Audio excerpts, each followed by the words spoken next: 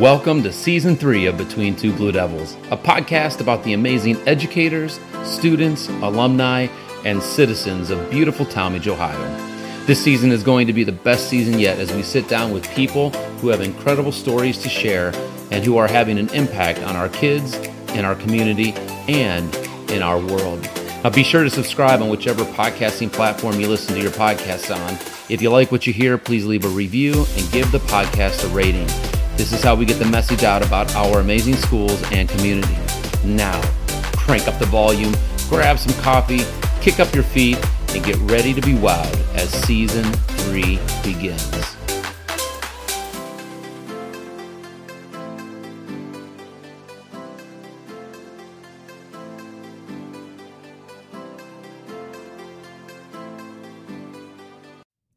Today's guest is a very special guest, and I am super excited to have this leader here and have the opportunity to interview him. And I just want to share a few things with you before I reveal the big reveal who we're interviewing today. I polled many of your staff members, and I asked them, hey, give me your personal thoughts and opinions about our guest. And I am overwhelmed by the amount of compliments that you received. And what's really funny is you can tell by the compliments and the people who, the things that they said, that there's a consistency in our guest's life and that he lives by the values that he cherishes. So listen to these qualities. First of all, this guest brings nothing but positive energy, and he smiles constantly. He walks the entire building to say hello to every single teacher every single morning. This guest constantly encourages his staff. He is highly visible. On a daily basis, he encourages his staff and he tells them that he values them. He is approachable. He values and loves his kids. And he is a servant leader. It's my honor to introduce our next guest, the principal of Talmadge Elementary, Mr. Adam Booth. Welcome to the show, my friend. Thank you. Oh, it's a good thing we're not on video. I'm sure I'm blushing here. That's quite the introduction, and it's much appreciated. And it's a blessing to be here. It's an honor to be part of the podcast. I'm excited. I'm a big fan. So, well, I'm being very serious. I shot out a text to every elementary teacher that I know, and it was almost like they got together and they all sent me this. I mean, it was so neat to see, the positive energy that you bring to what it is that you do. When I've spoken to other people out in the public and asked about the new principal taking Mrs. Davis's spot here, what's he like? And it's nothing but this whole focus on your energy, your positivity, and the fact that you just genuinely love your kids. Yeah, and it is so true. And when I talk to people, and gosh, I've met so many people here in this fantastic district here over the last few months that I've been here. But I always emphasize just the authenticity, and I feel like that's a way to play to your strengths. And it is truly genuine. I love people. I love the kids here. I love this community. And I feel very blessed just in where I'm at in my life and to have opportunities here and work with a great group of people. So for me, that positivity is just a reflection of what I've, been handed here and what, I just feel so blessed by. So, Yep. That's awesome. Yep. Well, I'm excited to have you here because I don't know a lot about you. And I know that there are a lot of people out there who are probably, when they hear your name at first, don't realize that you're an administrator here. If you've listened to some of the episodes, you know that most of the guests I've had, we've been here for 20 plus years. Yes, yeah. I feel like I've jumped a few. I feel like, have I earned a spot to be on the podcast yet? I mean, your last guest, Mr. Hungerford, I know he's been here for a long time, and a lot of your guests very well known here. So I'm excited, and I love learning about the district. I love learning about people. So yeah, it's going to be fun. So Adam, let's just begin with this question here. So you are currently the principal. Could you just take our audience a little bit through your educational journey? How did you get from the classroom to administration? Yeah. So, I mean, going back to my educational journey, even back to college, and maybe this explains why I'm a big fan to be a part of a podcast. I started out in sports broadcasting actually for a semester, and actually being a principal and administrator, I get to do announcements and things, so it kind of scratches that itch a little bit. But I actually, after a semester, I missed math a lot, and realized that was something that I enjoyed and that I got into. So I ended up getting my educational math degree for secondary ed, so 7 through 12. And I taught 6 years at Canton Glen Oak High School. Okay. Then I went to Lake Middle School, where I graduated from Lake High School, and taught 10 years there before I ended up going into administration. So I have 16 years of teaching math experience, and I feel like I brought the same energy that I do now, the things that people are recognizing in me, that I have that positive energy. And I felt like I brought that into the classroom. You get to a certain point in your career where you say, okay, do I want to continue doing this, or am I being pulled in another direction? Am I being called maybe to be more of a leader in another position? And so 16 years in, I decided, okay, I'm going to maybe try and jump over to administration if the right opportunity comes along. It did in my district at Lake. Okay. I had 1 year as an assistant principal at the middle school, and then 3 years as an assistant principal at Lake Elementary before I was blessed to have this job. So, but yeah, just that pull towards administration was more, how can I have a bigger impact? Not just working with kids in my classroom, but maybe if people in the community, teachers around me, and share the experiences that I've had and help that to impact others. So, okay, that's incredible. Yeah. So total, 4 years in administration or 5 years in administration? Yeah, this is my 21st year in education, so this is my fifth year in administration. And so what are tell me, what do you enjoy the most about being an administrator?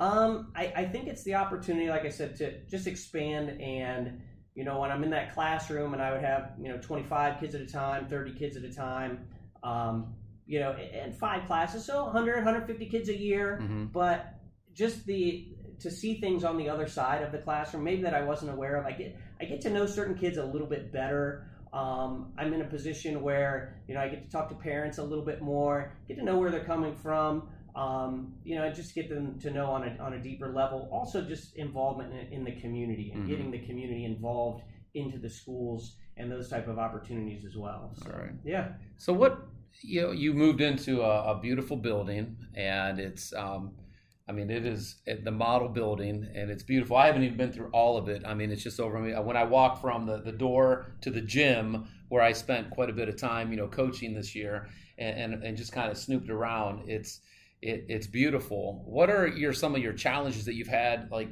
as a new administrator here in a new building, kind of a different format that's here? Yeah. What have been some of the most exciting parts of being here, but then also maybe some of the challenges? Yeah, and actually that's part of what drew me to this, and it's kind of a funny story, but where I came from at Lake my last 3 years was a building very similar to this. This building's very unique.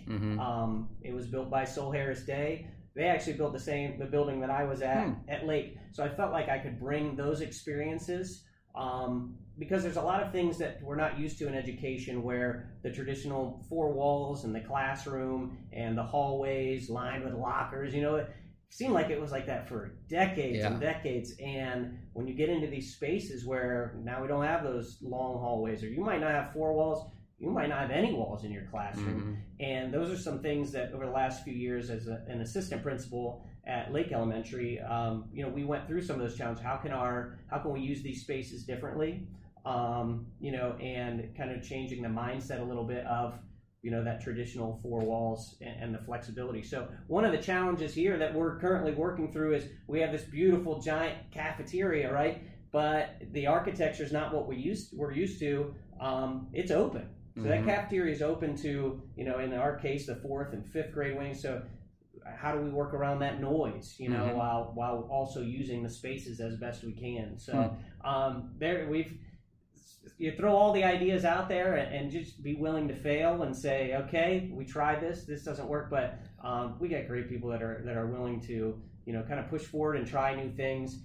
And I feel like we've already built that trust where we're encouraging them as an administration, and I got 2 great assistants. I don't know if you met Mrs. Coyan. Mr. Avita's been here for a year, but very supportive of, hey, let's try some new things. Not everything's going to be a home run the first time, but how we can use this building to the best, that it's designed for. One of the individuals that reached out to me said that you are very open to your staff members' opinions, and you make them feel like their opinions are valued. You listen and you try some of those things. I'm curious, where does that kind of a mindset and that quality, how did that develop in you? When did that become a priority for you? Did somebody inspire you, or? Yeah, it's definitely something that's evolved over the years. I feel like my journey has been pretty common as far as my maturity level when I look back at my first few years of teaching, and I go, boy, I just didn't have a clue. And you get it because you're just in that survival mode, right? Yeah, yep. But sometimes it comes from, I feel like you're going to have an impact on people one way or the other, whether it's positive or negative. So sometimes I see leadership in my life, and I say, well, I don't want to do it that way. I don't know exactly what it looks like, or I do want to do it this way. And those people that I noticed, are the listeners and take a step back and hear, at least take people's opinions into account. And I really feel like, that working together is really the best way to go, because we're all human. I'm just one person. Even administratively, we're just 3 people, and we have a lot of people here. So there's great ideas out there. And probably over the last, I would say 10 to 15 years, I've really kind of started trying to have an ear for everybody. Whether it's I'm a father of 4 boys, so whether it's just being patient with them and listening and not, being the hard nosed, hey, this is my way or the highway. And honestly, in the last 5 years or so, the social emotional thing has really come into play, and just hearing people and making them feel valued is a really important thing. And that's how we get best results, I think, in life, not just in education, but in everything we do. It's got to be relationship driven for sure. And well, you're speaking my language. I'm excited. There's so many questions that I want to ask you. I feel like this could go 2 hours, so we might have to do a part 2 someday. We might have to. So you mentioned you have 4 boys. Tell me a little bit about your family. Yeah. So we actually live in Lake Township. I bought the house off my parents. I've never moved. I not permanently anyway. I went to Grove City College in Pennsylvania, but my permanent address has never changed. I always say I'm a parent's worst nightmare. I stayed so long that they moved out. But yeah, so my wife and I actually met in middle school. Wow. Dated back and forth, but yeah, met in middle school gym class. So that was always kind of a fun thing when I taught middle school I'd go visit the gym class and say, hey, be careful how you're acting in here. You may meet your future spouse, which always got a nice reaction. But so my wife Kelly and I, we've been married for 20 years now. Our 4 boys, I always feel like maybe it's the educator in me. I just go by grade level because their ages keep changing. It seems like fast. So I have 1 in 3rd grade, 1 in 6th grade, 1 8th grader, and 1's a junior in high school. So, but yeah, it's definitely parenthood. I would say has been the other big change in my life, where you see things a lot differently. And I will also say, being in education, you see kids a lot differently too. Was the difference between my views now and maybe what they were in my first couple years of teaching. Oh yeah, it is amazing. I when I reflect back, because my son's a sophomore and my daughter's a freshman at Kent, studying middle childhood education. She wants to be a middle school teacher as well, and I look back at how formative my time in the classroom was towards my parenting. I mean, we have such an advantage working with kids and dealing with so many different issues that when our kids come into the world, we kind of have the inside scoop on a lot of things. I mean, it doesn't make us perfect parents for sure, right, but it makes us a little bit more sensitive and a little bit more aware. But it is certainly a perk. Now, your 4 boys, I got to imagine with 4 boys, things get a little rowdy at home. Yeah, you know what? And things are different than when we were growing up. We didn't have the phones and all the electronics. I had a Commodore 64 and Atari 2600. So, that didn't exactly keep you engaged all day long. But yeah, so they like the devices, but yeah, they get along pretty well. But I will say they're a lot different than how I was growing up. I was big into sports guy. It was football, baseball, basketball, whatever season it was.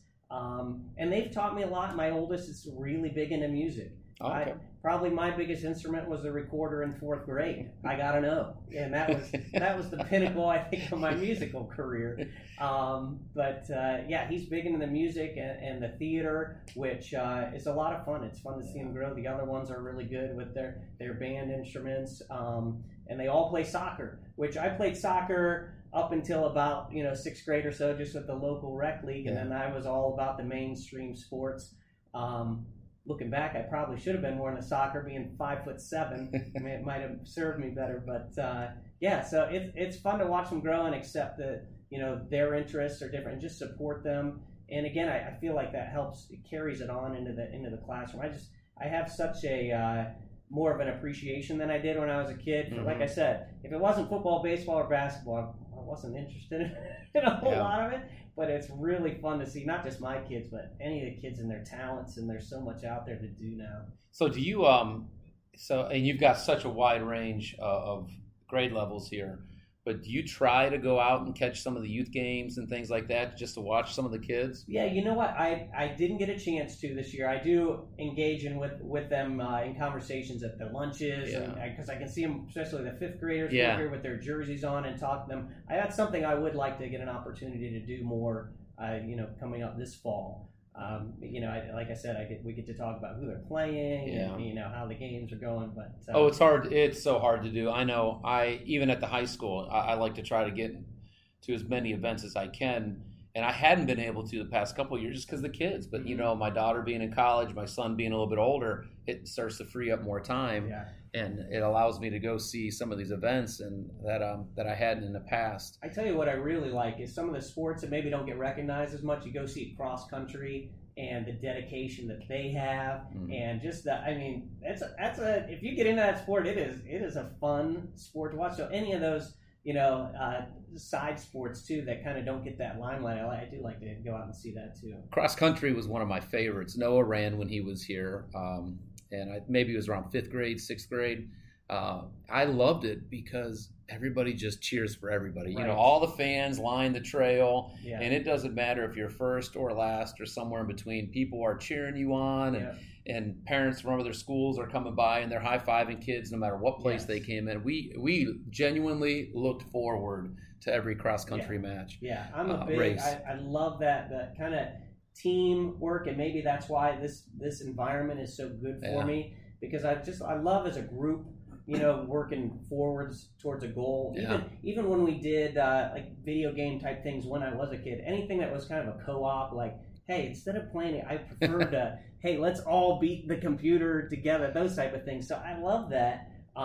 It's funny, you had mentioned in one of your questions when you contacted me last week about mottos or mantras, and one of them that came up was, if you want to go fast, go alone. If you want to go far, go together. And I think that might have been, I heard it on a podcast, but it might have been like an Aristotle or Socrates, something like that. But that really hits home with me, and that type of thinking. So when you mention cross country, that's what I think of. It's like everybody's rooting for their person, but there's so much support there, rooting for everybody, because they're just pouring their heart into it. Yeah, we have, as you know, I'm affiliated with FCA, and our key word this year is pursue, and I have quite a few cross-country runners who come to our huddle on Friday mornings, and every morning when we talk about that word and what it means, they have some sort of an example from a race, whether you're talking about, okay, there's the pace setter and you're trying to keep up, or you're trying to push somebody,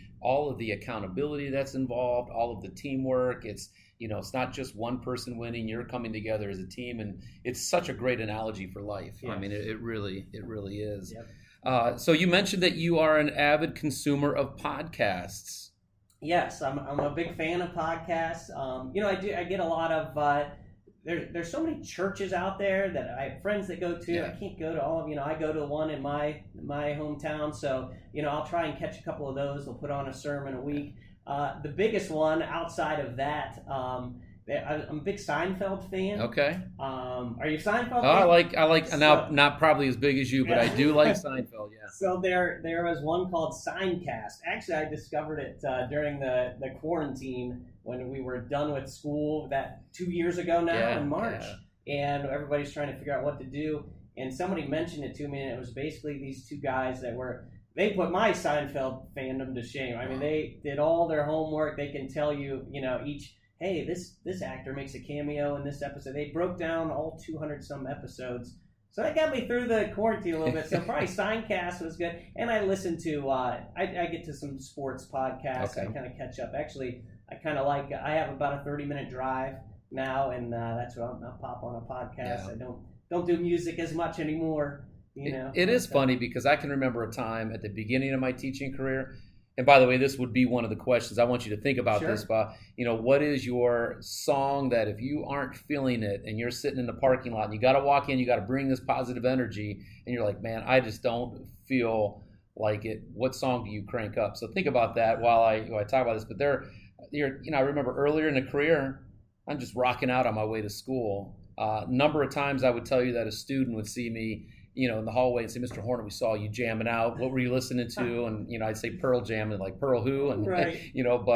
But now it's no longer that. It's funny. My stage in life, it is. It's just nonstop podcasts if I can, but I have a 3-minute drive and my son's with me. So I'll listen to Justin Sewell, which is 2 or 3 minutes. If I try to listen to anything any longer, my son will look at me and go, Dad, it's too early. It's too early. Yeah. But I'll on the treadmill or something like that, I'll pick up on it. But what about you mentioned Seinfeld as well. Yeah. There's a new book out. Did you hear about this book? It's all things Seinfeld related. Do you know John Gurgley at the middle school? No. Okay, so he teaches right next door here. He's a huge Seinfeld fan, and he's got it. I'm going to get the name of that book and shoot it off to you because it sounds like something that'd be right up your alley. But what song would you just rock out to? Oh boy, and it's I hate to date myself so much, but it's interesting because my son, my oldest one that I said is really musical, plays the guitar, and he kind of just listens to the 80s and probably later 80s music that I was listening to. That's what he likes. Mm-hmm. So it's kind of turned me back on to, oh yeah, I remember that. And I will say I definitely wasn't the spiritually mature person that I am now, at least at the point that I am now. So, back then it was, there was a band called Blink-182. Okay. Nirvana was big back then. So he's kind of gotten me caught back up. But I'll be honest, there's a couple of worship songs really that if I really need a pick me up, there's one called "No Longer Slave to Fear," and that really hits home to me because sometimes you're facing it, and this is really a message for anybody. Yeah. You're starting your day, and your fear or anxiety, that type of stuff, and that one, it really stirs up a lot of emotions in me. Mm-hmm. And if I really want something that's not just surface, like that hard rock that really would be like, okay. But if I want something, and for me, stirring up those emotions is really what gets me going. Like I said, because the authenticity piece is big for me, and sometimes you just got to get that stuff out and get going. And that energizes me. I mean, there's your brain produces chemicals, and your adrenaline gets going a little bit, and it's healthy. It puts things in perspective, doesn't it? And, it's funny you would mention worship music because the other day in class. I was talking to some of my students, and they wear a lot of band T-shirts, and I recognize a lot of them. And I mean, honestly, I was a big Blink-182 fan, and such. And one of my students actually had, I'm trying to remember who it was, but we had struck up a conversation, and they're like, "Well, Mr. Horner, what do you listen to now?" And I'm like, "Well, I'm going to just be honest with you. Sometimes I'll throw on, some old music, and I'm a huge Pearl Jam fan." Or listen to some Eddie Vedder, but for me, it's worship music too. Yeah. It's like a lot of time just the same thing that you're talking about, just to kind of set my mind right, and then so much of it centers around gratitude. Right. And when you are expressing gratitude, no matter what kind of day you're having, it just it flips the switch for you. Changes perspective. So, so I do you like to read a lot? Yeah, and actually. it's funny because I watch my kids, like I said, I got them from third grade up to junior in high school, and you watch them go through phases of where they love to read and then they have to read. Yeah. And then that have to read almost for high school, and then it goes into college, and then you kind of get into some things like, well, I don't like reading. Everything I read, I don't want to read. So now I feel like I've come full circle because I come back up through raising my kids, and to be a responsible dad, I feel like I'm going, okay, well, I should probably read some of this stuff that you're reading, whether it's Harry Potter, because people got different opinions about that, or Lord of the Rings, or the Narnia books. So I've really kind of taken back to reading elementary to middle school stuff, and it's really good. And then we'll end up watching the movie. So yeah, my one son read a ton of the Percy Jackson series, those type of things. Actually, we'll go hit up my 5th grade teacher, John Bryan, always gives me good recommendations. There's books I call, and I'm a former math teacher, so I don't know if this is the proper word, but I call them kind of perspective books. There were the Wonder books that were really good for a while, where it just puts yourself in somebody else's shoes. So I really like those. As far as, one of my favorite books, I don't know if you've heard of or read, well, they made a movie about Unbroken. That was maybe the best book I've ever read. I mean, Louis Zamperini, Yes. So I'm a big reader, but usually I don't get to. I mean, I'll be honest, I put out a lot of energy during the day, and my wife says, when you sit down, when you finally stop moving, so sometimes I'll read a page at night. What are you doing? Yep. That's me reading. So I like to read when I can, and I'm just all over the place as far as what I prefer. Yeah, one of the episodes that hasn't been released yet, and not to give too much of it away, but I interview one of our language arts teachers at the high school who has an extraordinary amount of energy. But we both talked about how, we have the energy at school, but man, as soon as we go home and our body says it's time out, we're done. Yeah. And I used to read so much at night, but now it's the same way. 1 or 2 pages in, and I'm just passed out. Yeah. And have to wake up and turn the light back off. And going back to something you mentioned about the books like Wonder and such. Literally today, I had a young lady in my academy who asked me to look at a book that she's reading. And I can't remember the name of it, but I can tell you there's a movie out about it. It's very similar to John Green, like Fault in Our Stars. But the conversation we had was exactly what you mentioned. The number of books that are out there that reveal people who are dealing with such hard issues, and it allows you to empathize and gain perspective. And that wasn't the case when I was growing up. I don't remember. I mean, I was a big Chronicles of Narnia. That was probably the only books I ever read, the whole series, and read over and over again. Nothing else. I hated reading, and I don't recall anything. I'm sure it was out there, but not to the extent that it is today, where we can read a book and read about a mental illness or a physical ailment, and this book happened to be dealing with cancer, and get inside the mind of somebody and then just empathize more. Yeah. It really is a neat spot that we're in. Yeah, and it's opened up conversations with my own sons, because they'll bring a book, one brought home book every Soul a Star this year, and then they kind of go, oh, I got to read this book. But then you have these conversations, and it's you can see why they're reading the books. I didn't, when I was a kid, the same way. I don't know why I was reading Scarlet Letter or Diary of Anne Frank, and going back, I could probably say, oh, this is why we were reading. But I really like those perspective based. So, have you read Magician's Nephew? That's the kind of prequel of the Narnia one. Oh yeah, That's my favorite. That was my favorite one. Yeah. Absolutely. Yeah. Well, not long ago, I was over at my parents' house, and so in the bedroom that my brother and I shared, he had the upper bunk, and there was a little bookshelf up there. And so all the books would continuously get pushed up there. Well, I hadn't looked up there in years. So then I decided to crawl up there, fearing that I might just fall through this handmade bunk bed and such. And I started looking at all the books that were there. And there was my set of, there was like the 5 books, the Chronicles of Narnia. Yeah. And I know I got it when I was probably in maybe 2nd or 3rd grade at the book fair.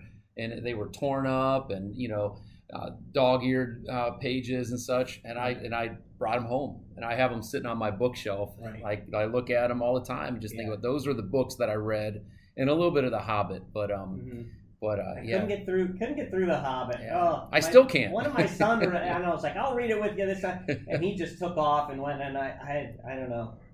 really descriptive. Yes, you know? Tolkien, he writes, you got to really love it. Yeah. I'll sit and watch all the movies, Right. and I will watch them straight, but Yeah. but reading them is a different story. Yeah. So you mentioned you were middle school. You started seeing your wife in middle school? Yeah, we met in middle school gym class. It was they tore the building down. It doesn't exist anymore. But yeah, Did you go get a brick or something, like a piece of the floor? Well, funny story. So yeah, we always tell the story about. So she was in 7th grade. I was in 8th grade. Back then they had combined the gym classes, and I would honestly. I was kind of a shy kid. Like I was pretty good at sports, and I liked to do sports, and I did not like talking to girls. I didn't know what I had 2 older brothers growing up. I didn't know how to talk to girls, so she didn't really know who I was. But we ended up in the same gym class, and then she started asking the kids in my grade, "Hey, who's that guy?" And long story short, we ended up dating kind of on and off from middle school. And then high school, a little bit on and off, and got together for good in college. We went to different colleges, but I kind of had reached back out to her just to see what she was up to. But to go back to what you asked about the brick, there was this championship badminton game that we played in middle school, and my team was in the finals, and all these more well-known kids were on the team. So the gym teachers did this thing where they said, okay, if you think this team's going to win, you sit on this side. If you think this team's going to win. And my future wife and her friend were the only 2 that sat on our side. And if you picked the wrong team, you had to do push-ups. So I'll proudly say my team won. So the whole class ended up doing push-ups except for my wife and her and she didn't even know me at that time. But so I actually have a birdie from because I taught there then in the building where we met. Yeah. And before they tore it down, I went to the gym and I said, "Hey, yeah, any of those birdies around still from the badminton?" That's too funny. And so yes, we have that, and that was kind of a memento, which is funny. That is funny. Yeah. Badminton seems to always be that sport during PE class that everyone is just solely committed to. You never get participation issues when it comes to badminton. Right.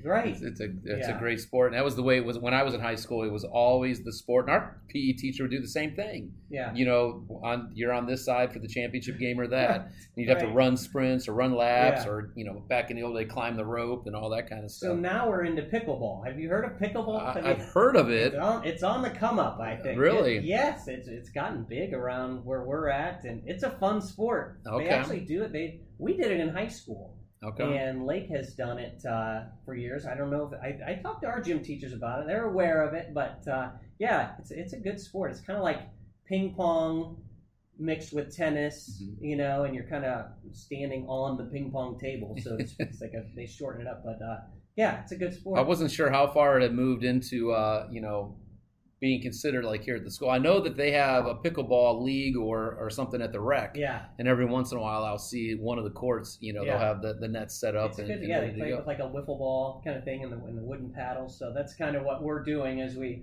move out of our, hey, I'm not a spring chicken anymore, I'm going to blow out an E playing basketball or something. So, yeah. That's funny. Yep. So when you were in school, did you always want to be a teacher, or when did you decide you wanted to get into education? Yeah, it was one of those things that I'm seeing it now in my oldest son, where he's got about a half dozen different interests, and none of them seem to be related. So you try and whittle them down. When I was in middle school, high school, I really didn't consider going into teaching, into education at that point. I knew I loved math and statistics and sports, and everybody goes through that phase, I think, where they think they're going to be a professional athlete, and then when you top out at 5'7", and you go, well, that's probably not going to happen. So after I had mentioned before, I started out in sports broadcasting for a semester, wrote a bunch of papers, realized how much I hated writing papers, and all the good sportscasting jobs seemed to go to ex-professional athletes, and that was going to not necessarily be a good route for me. So a friend of mine who was rooming right next door to me in the dorms, he was going into math, and I was always kind of helping him with his math a little bit and all that. And he said, "Why don't you go into math?" So I did. So I was strictly a math major for a semester, and he said, well, what are we going to do for careers? I don't know. Yeah. What do you do with a map? You know, you'd be a statistician or something like that. But, you know, I feel like I'm more of an outgoing personality. I like working with people. So that's kind of where I got steered towards. You know, at that point in my life, I knew I liked math and numbers, and I knew I liked sports. And so starting with education, well, you can teach and you can coach. And that's kind of what kicked it off. I will say I feel like my personality is a complete 180 in a lot of ways as far as my interest from when I first started out. You know, I mentioned that was the big three sports is all I wanted to do and look at, and now I love seeing all the sports maybe that are there for kids, that are there to offer. I also know, you know, where I was a math guy, I know the importance of reading. My wife is a tutor, Wilson reading tutor for focusing on dyslexic students, and it gives, I mean, I just see the importance of reading so much more, and at the elementary level especially, where you say if the reading's not there, you're not only is math going to be difficult, any subject's going to be difficult. So it's such an important thing. So yeah, I feel like I've kind of come full circle in a lot of ways there. It's funny, it's very similar to my journey as well. When I first started, one of my earlier majors that I declared was communications for the same reason. I thought I'm going to be Joe Tate, you know, and do basketball games. I love basketball. And then I decided, after I had a professor who was really good at communicating history and telling a story, I switched to history. And then what can I do to bring them both together? It was the same thing, you know, teaching. I couldn't see myself somewhere away from people. And I enjoyed coaching. I really wanted to coach. And I loved telling stories and just talking. And so I started heading towards that direction of becoming a teacher. And it was interesting. I've shared in the past, it maybe took about a year in the classroom before my passion switched from coaching and teaching to teaching and coaching. You know, I just fell in love with the calling that we have and being able to be a part of our kids' lives every single day. So, you know, as you talk, there's so much, I don't even know how to phrase this the right way, but you just you exude leadership.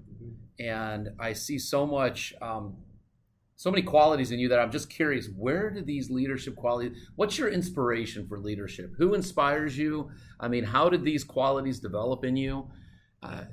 Yeah, you know, and I guess it's hard to just hone it down to one person. You know, I was never a guy that liked to say who my best friend was, because you're like, well, I got a few good friends. I don't just want to say one of them is better than the other ones, you know? So, you know, I don't know. I think it's just part of the journey. And, you know, I'm definitely a strong and faith person. And it started early. My dad passed away when I was a freshman in high school. So I had to kind of pick up those pieces at home and start with those. You know, I kind of stepped it up with my brothers. I kind of took the reins with that and filling that void. But just from there, you know, certain people in my life then going through my high school career, and people that knew, you know, what had gone on, because I was pretty well known in the community. I'd lived there my whole life. So I had certain teachers and they were teachers and coaches. Some of the most inspirational people, I would say, are the ones that I got to experience them in the classroom, and also like my freshman basketball coach was also my physiology teacher in high school. And you just have certain conversations that you wouldn't have if you didn't experience them in both places. Whether it's, you know, inside and outside of the classroom. You know, and my brothers, you know, they influence, like I said, I got two older brothers. And I always kind of tease the one and say, you know, because he always seemed like he was getting in trouble with mom and dad. And I said, well, you know, you did teach me a lot. I learned a lot of what not to do. But I really do think it's a true thing. You know, and just going up from there, I feel like the best advice that I can give to mold yourself is look at who you want to be, but look at who you don't want to be too, and you know, to help get yourself in that mindset. But it's definitely been, you know, always being in church for the past 20 years. My wife, we started going to Springfield Assembly, which actually I know that some of the Talmadge kids that go there now. I go back in Hartville, but we went there for 15 years, and a lot of good people, you know, in my spiritual life that have been good leaders. So it's just important to be connected with people. and I know I already threw out one mantra, one quote, but I was thinking of another one that really applies to education. I feel like there's a Jackie Robinson quote I really like that is, "A life is not important except in the impact it has on other lives." Yeah. And I feel like here, you're going to impact somebody one way or the other, whether it's positive or whether it's going to be negative. And I feel like that's where I get a lot of that inspiration, where I want to make sure that that impact is positive. So sometimes it is just a smile. And I have, I'm blessed with a lot of energy. I'm blessed with, recognizing, hey, I got a lot to be happy for. And just bringing that positive attitude and that positive smile to anyone that I can, whether it's a kindergartner who doesn't know anything, what's going on, he's just walking through the doors, or a fifth grader that may be dealing with some issues that are really serious. Yeah. Just letting them know that you're there to support them and that you're positive, and we're not all without struggles. So, right. Yeah. So I want to ask you about something that you said, and if it's too personal, you can go ahead and we can edit it out or whatever. Not at all. Like I said, I'm an authentic person. So you mentioned when you were a freshman that you lost your father. Yeah. I can tell you with 100% certainty that there are young individuals who listen to this podcast who have been in the same situation. What got you through that? Yeah, and I will say, I feel like that's part of the calling on my life, and I want people to know that. I want kids to know that, so that they know, I don't know exactly what you're going through, but I've dealt with something similar. It's going to be okay. I'm here to support. If you have questions or you're just having a tough day, sometimes it's just nice to know when somebody's gone through something. But I'm also authentic with people and saying, when they're dealing with different issues, where I say, I haven't experienced that exact thing, but here's what I've been through. And just to know that everybody's got their struggles. So going back to the question, which as far as what helped me to get through that, is that kind of how? Yeah, what got you through that difficult time as a freshman? I think about, you're 14 years old and you're in a high school. Yeah. It's a whole new world. You're at the bottom rung of, and then to lose a parent. It's just. I feel like that's where community really comes into play, and that's why community has my heart too, where, getting people involved. People are always there to step up, say, hey, this family's hurting, or this student, is going through this. What can we do for them? For me, I kind of gravitated toward, I was very involved in sports. I did play football, baseball, basketball in high school, and I kind of gravitated towards the coaches a little bit, or gravitated just because I had lost my father towards the male figures. And like I said, they knew my story. I had a really good friend that I'm still in touch with, and his dad, was kind of like a second father to me, kind of filling in there. But and then you look at your family and you say, okay, what can I do to help my mom out here? What can I do to help? Because everybody grieves differently, and it's losing a dad is different than losing a spouse. So yeah, it was just a lot of community support, people around me, but also just, I don't know, I've always kind of had that perspective, and I don't know if it was, Bible stories I learned from Sunday school, or just paying attention to books like Wonder or anything like that, where it's things in perspective and you go, you know what, it could be worse. I've also kind of turned towards the mindset of that there's a blessing in every situation, and what can I do, to use that experience to help someone out, not necessarily even to avoid the same struggle, but to help them along in their journey. So what would you say has been the blessing from that experience then? I would say that just being able to relate, to people that might be going through the same thing. And I do know that everything is, I feel everything's layered. So that's one of the blessings, is that I can take that experience and say, okay, who can I help with this? I can relate to this situation. I do also think in certain ways it helped hone me to be who I am, whether it's leadership skills where I had to fill in maybe a little bit earlier or grow up a little bit faster than some people. When your mom's hurting or grieving and you're a teenager, a lot of times you don't have to deal with that in a normal journey. But so it definitely shaped me from that experience. So when I hear you talk about community and the role that it played in your life, it makes me think about some of the comments that your staff members said, where you go around and you greet every teacher every day and you say good morning, and then you hand deliver pencils and something else to all the kids on their birthday. Birthday stickers, yeah. Birthday stickers. Yeah. Where did you pick up those ideas at? Or, is it... Yeah, so the birthday pencil and sticker, it kind of something I think that they had already been doing here in this building. But I will say it's something that I stepped into any time that I can be visible, just more accessible. So it's not... I still get the immediate reaction sometimes if a kid comes down to the office, whether it's for a good or a bad reason, that they think they're in trouble, or the principal's there to and that's not, we're here to support also. We're part of the education process. We're supporting teachers. We want to work with the parents in the community, and we're supporting the students and get them in the best situation they can be, so that they can grow the way that they need to grow and in the direction they want to. So the pencil and sticker thing, I believe they did that here before. They said, here's something that they do. And I said, I'd love to be a part of it. I want to be a familiar face. I want, any chance I get to interact. Yeah.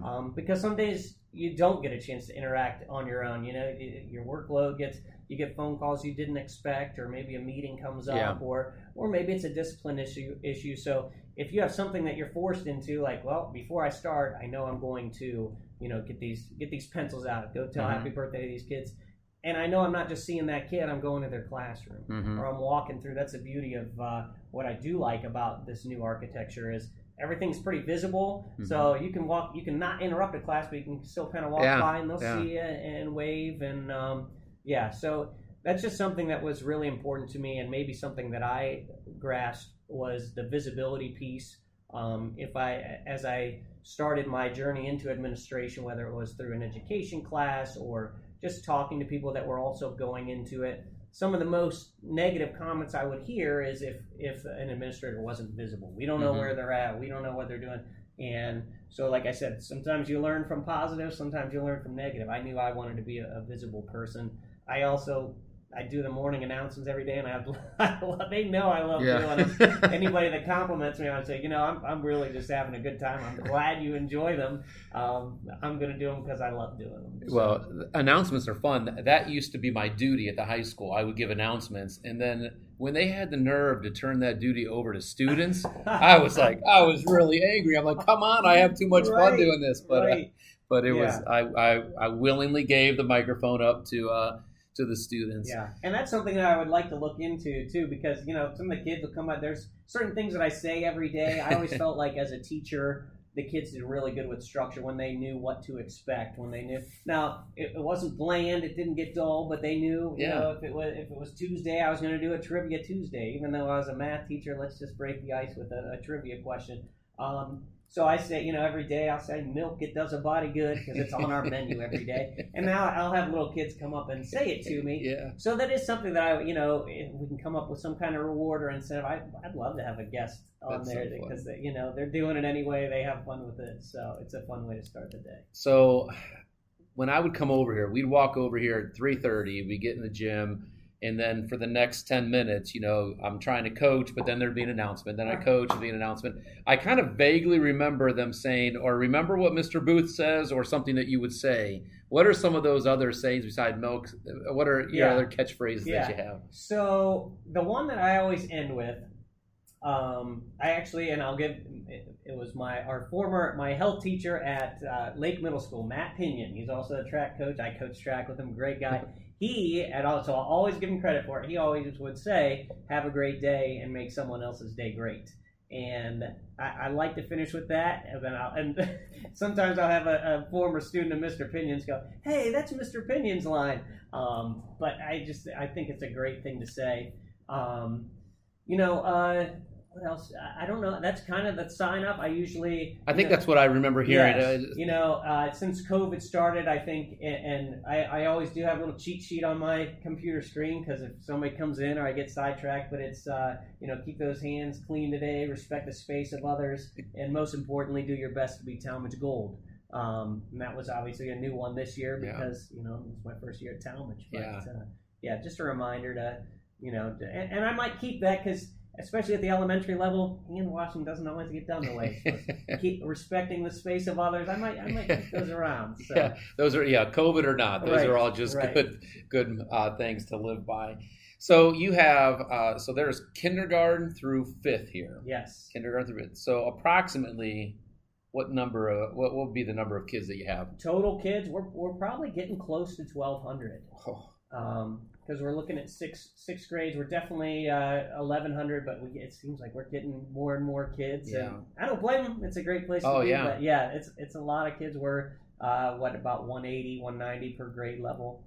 And of those 1,200 approximately kids, approximate number, how many of them do you think you know by name? Oh, you know what? And this is always something that I can fake it to a certain point. Mm-hmm. If I'm in a room of kids and I'll go, hey, how's it going, Joey? Hey, how you doing, Johnny? Mm-hmm. Good to see you. And some of them you just know their last name. Hey, Miss Miller. Hey, because I know your brother, or I just know your last name. But percentage-wise, boy, it's not as good as I would like it to be. It's got to be hard. Yeah.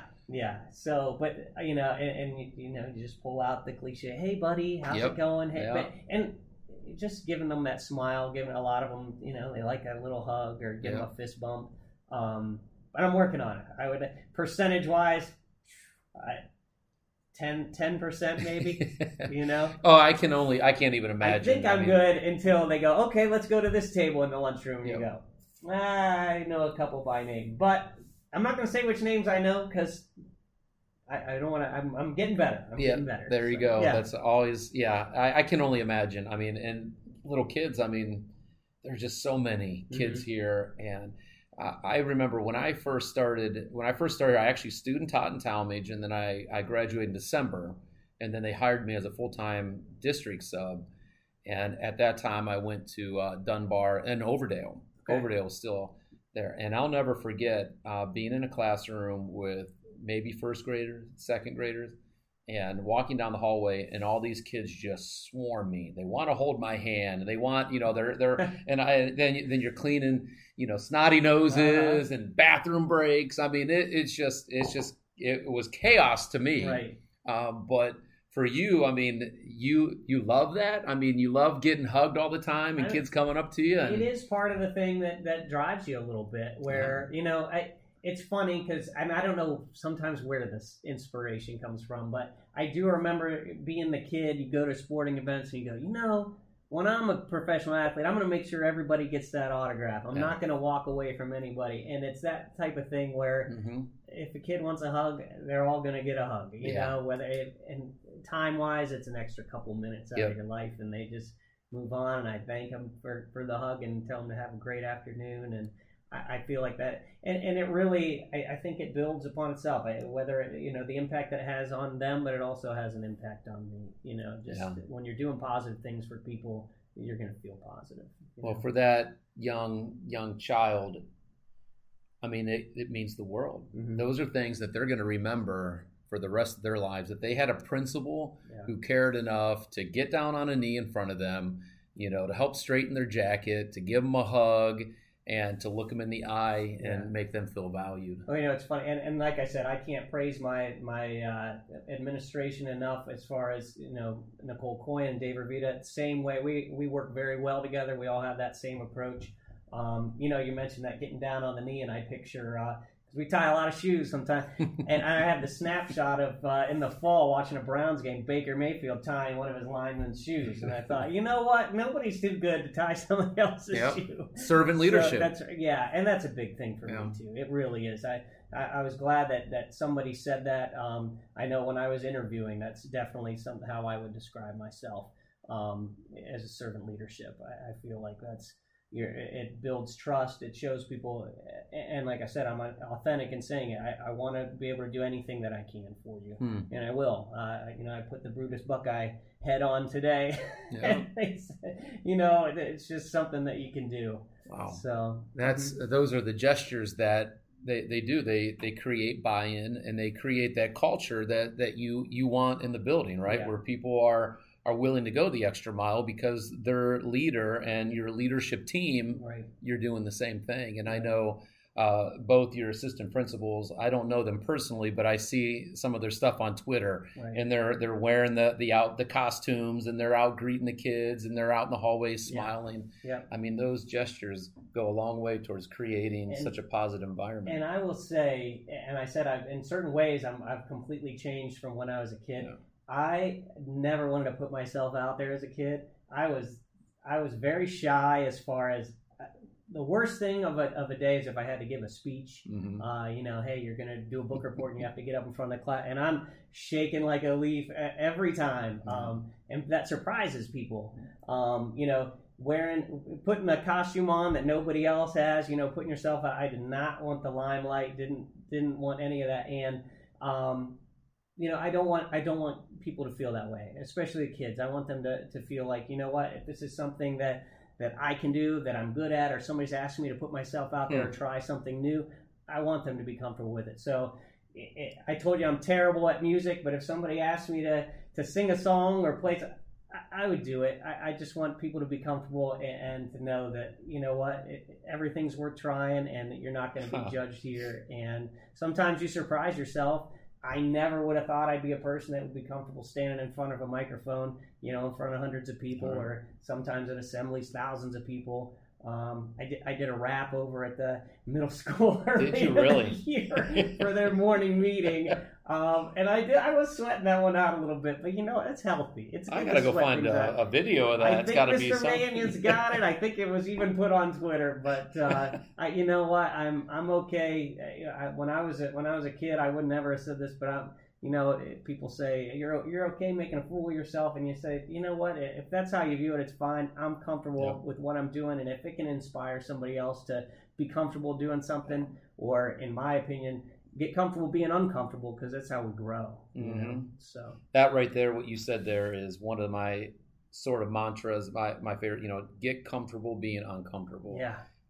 And I try to tell my kids that all the time. My daughter and I, she's just a freshman at Kent, and she's just started to dabble in educational classes. And it was her communication class. She had to give a speech in the other day. And she's like, I don't know why I need to know how to do write a speech and this, that, and all, and I don't want to get up in front of these people I don't know. And started talking about the sweetheart. That's every day in the classroom. Right. You got to give good speeches. You got to be able to teach. You got to be able to coach. You got to be able to act. You got to have a flair for the dramatic. I mean, that's the profession, honey. Yeah. To really embrace the calling, you're going to have to be all of that to attack every type of student that you have in your classroom. Yeah. And it led to an interesting conversation. The one that she got stuck on was like, acting, really? I'm like, oh yeah.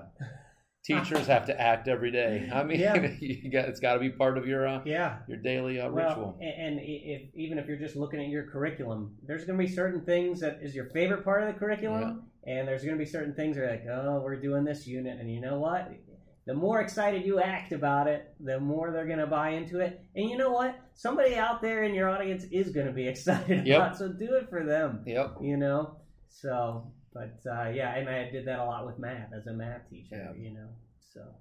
Well, I've loved everything about this conversation, and you weren't kidding. I mean, I could sit here and just kind of pick your brain on leadership and more. We could go on for a long time, but we actually do got to wrap it. We're actually knocking on the door of an hour. So, I don't know if anybody's going to get to the end of this thing. Well, you know what? I might actually split it up. It might be like a dual release in a week. Yeah. And, because this is definitely, there's so much value here in what you're sharing. So much that I love about it. Before I do conclude, anything else about you, Adam, that maybe you want to share? Even an opportunity just to share to even the parents of your kids, a little bit more about yourself, or something unknown, or Yeah, you know what? That's funny. That was one of your things. You know, hey, think about this. Something that people don't know about you, and it's hard for me to answer that question because if anybody's talked to me for a few minutes, I'm pretty authentic about everything. So I'll give you a couple of things. You tell me if you wanna pick one of these that people seem to find interesting. One is I've actually become a pretty big soccer fan. Okay. More specifically, the English Premier League. The Everton Toffees is who I have ended up following. So another one that people find interesting. I actually shared this with my staff. Our first meetings. I said, hey, we want to be authentic. Not our staff. They haven't all worked together before. Fifth grade was over at the middle school. A lot of them don't know each other.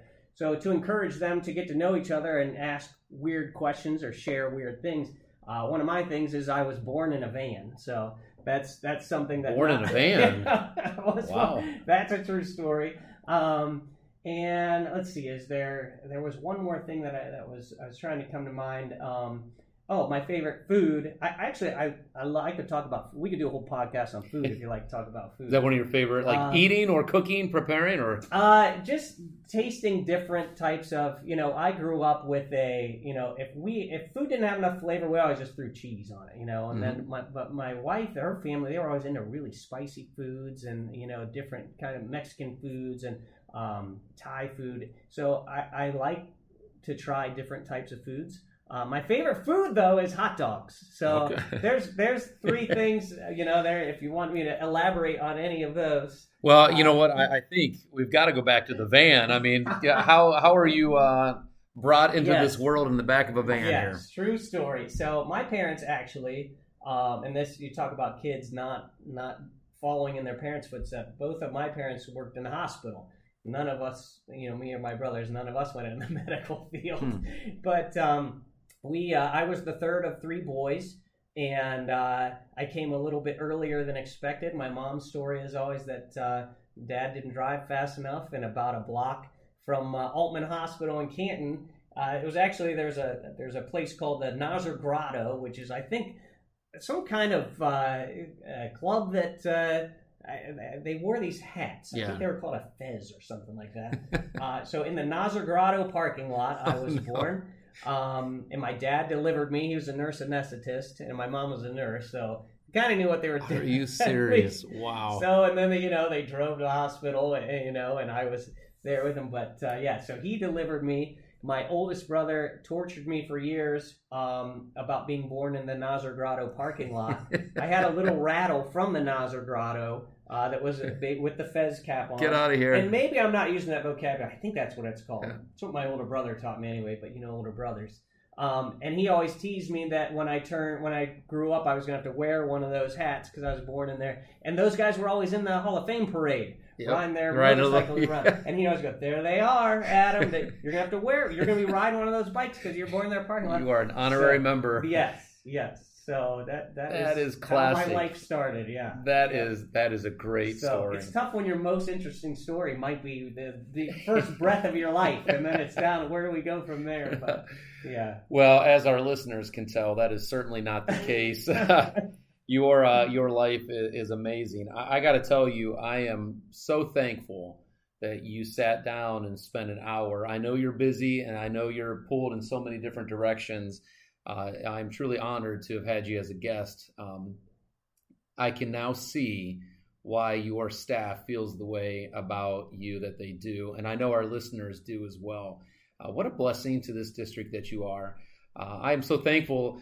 I remember seeing your name mentioned when you got the job, and I heard a couple people say, "Oh yeah, he's from Lake. He's from Lake." And we've had other people, Tim Mosier was from Lake, and some other people from Lake, and we knew that you had a great reputation coming in. But man, you are a true blessing. Thanks for being with us. Well, I appreciate it, and I can't believe we did an hour, Mark. I mean, it just flew by. This did go by. I really, really enjoyed it, and I'm so happy to be here. And you're one of the great people that make this district great. So I appreciate you as well, and I've heard nothing but great things. So. Well, thank you, sir. We are truly blessed. I love being able to share people who are having an impact here in Talmadge, share their stories, because Talmadge is a beautiful community and a beautiful school system, and we are blessed beyond measure. And I really hope that those of you that are listening to this, thank you for enduring over an hour now of conversation. I know you find value in it, and I do encourage you to share this episode out so that others can get to know who Mr. Adam Booth is and the value that he brings to Talmadge City Schools. Thanks for listening. I hope you enjoyed our interview today. Be sure to subscribe on whatever podcasting platform you are listening on. And also feel free to follow me on Instagram at Mr. Horner the Teacher, or on Twitter at THS Mr_Horner for podcast updates, blog updates, and more information about our guests. If you liked what you heard, I would appreciate if you give us a review and share the episode.